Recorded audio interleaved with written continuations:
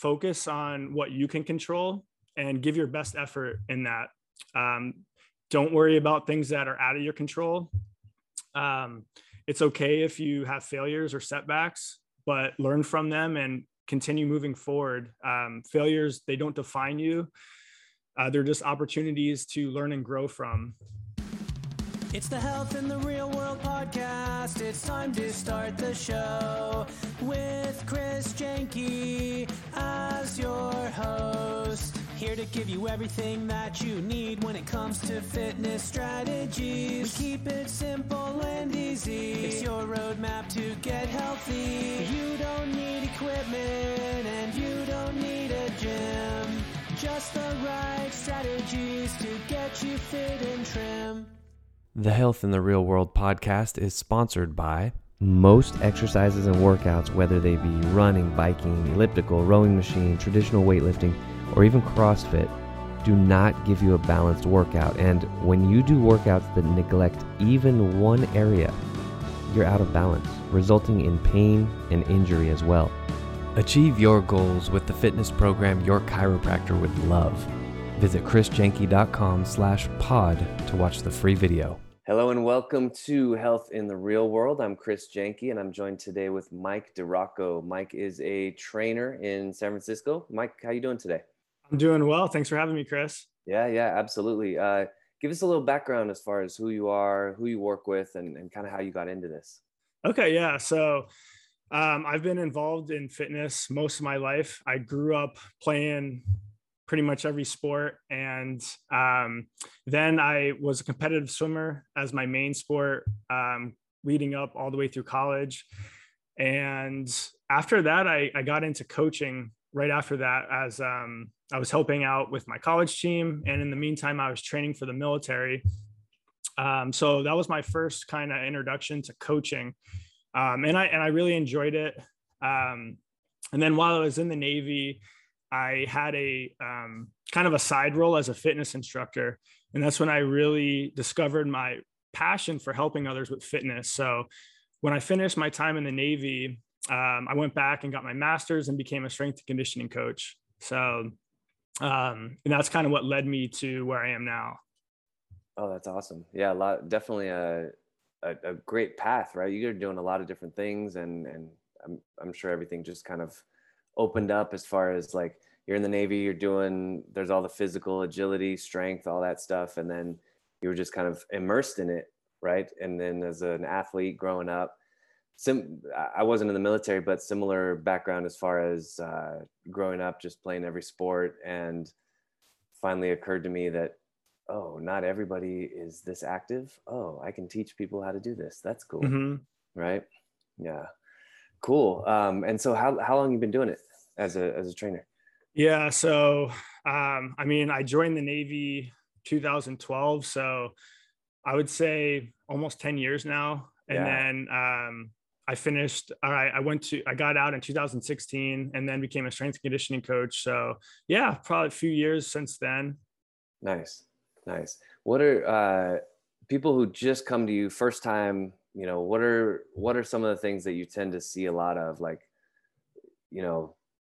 Stanley comes to you and, what's like the first step you normally tell him as far as what he needs to be doing? Or yeah, it's a good question. So, I would really try to dive deep into what his background is and, what's going to be the best needs for him and where he's at. It's going to be very different from somebody who has a background as an athlete or somebody who's starting day one. So first I would, see where they're at, and then we go from there. Yeah. Do you get a lot of day one type people, like never done anything before? Or do you get a lot of like, oh, I used to be fit, it's been 20 years, or you train athletes, or a little bit of mix of everybody? Yeah, it's mostly athletes. So when I was in grad school, I was actually an assistant strength and conditioning coach at my school. So my background is primarily in working with athletes and then, military as well. So people that do have some experience, I have worked with individuals that are just starting off as well. sounds like people who come in to see you, they have a little bit more experience generally, not always, but generally they're athletes. They know kind of what they're doing. You take them to that next level. For the most part, yeah. In the last couple of years, I've worked with a broader range of clients. You know, some in the elderly population, some doing rehab. So there's a wide range, but I would say maybe 85% are mostly athletes. Nice.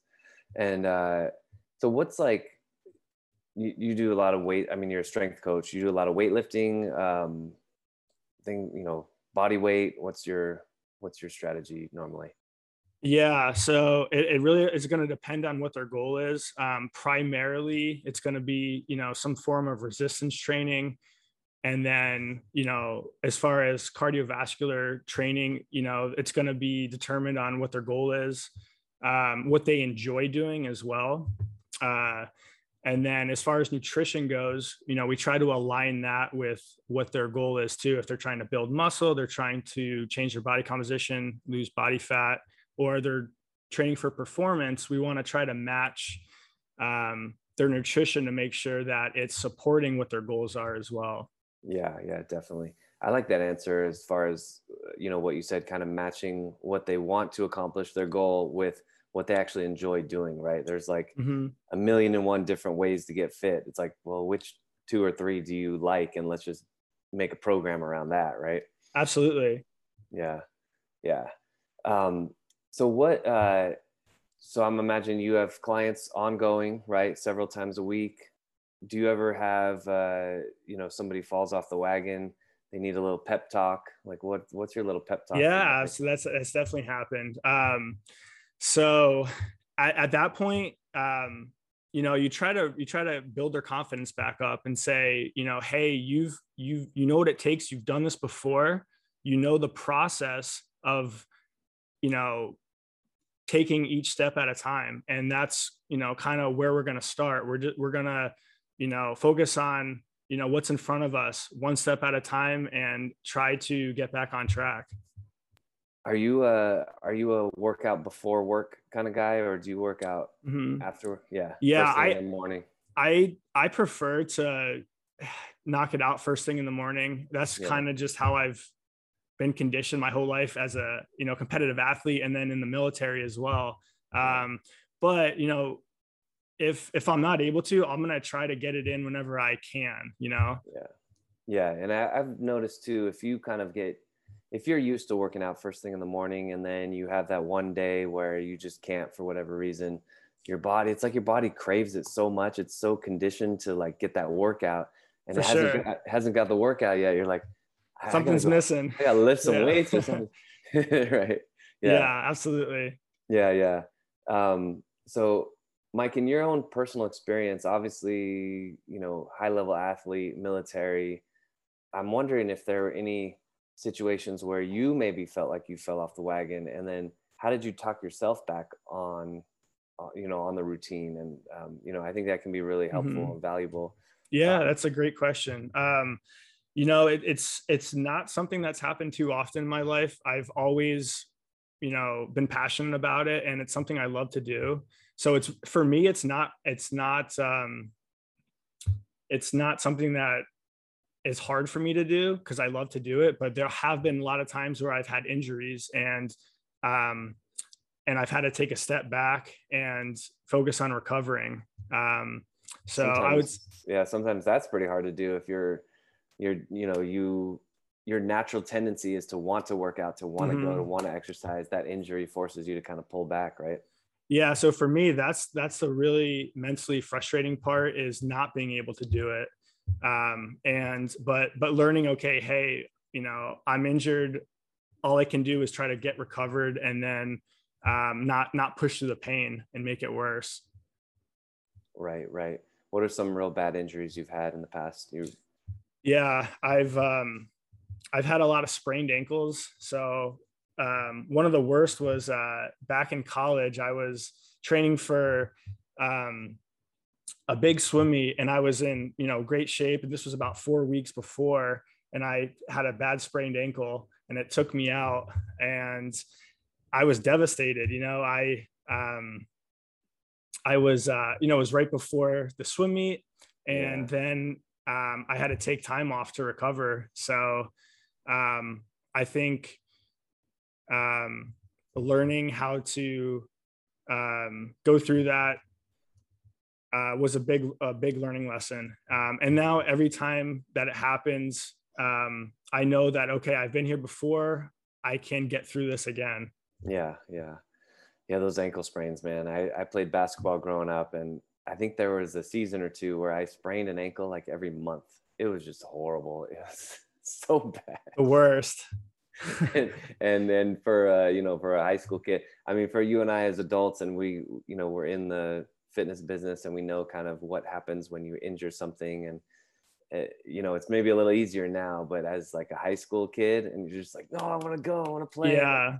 Right. It's really hard to kind of pull back, right? 100% agree. Yeah. So Mike, what do you tell somebody who, let's say, actually, I want to go back to one thing you said about matching your fitness with your goals. Yeah. Matching your nutrition with your goals.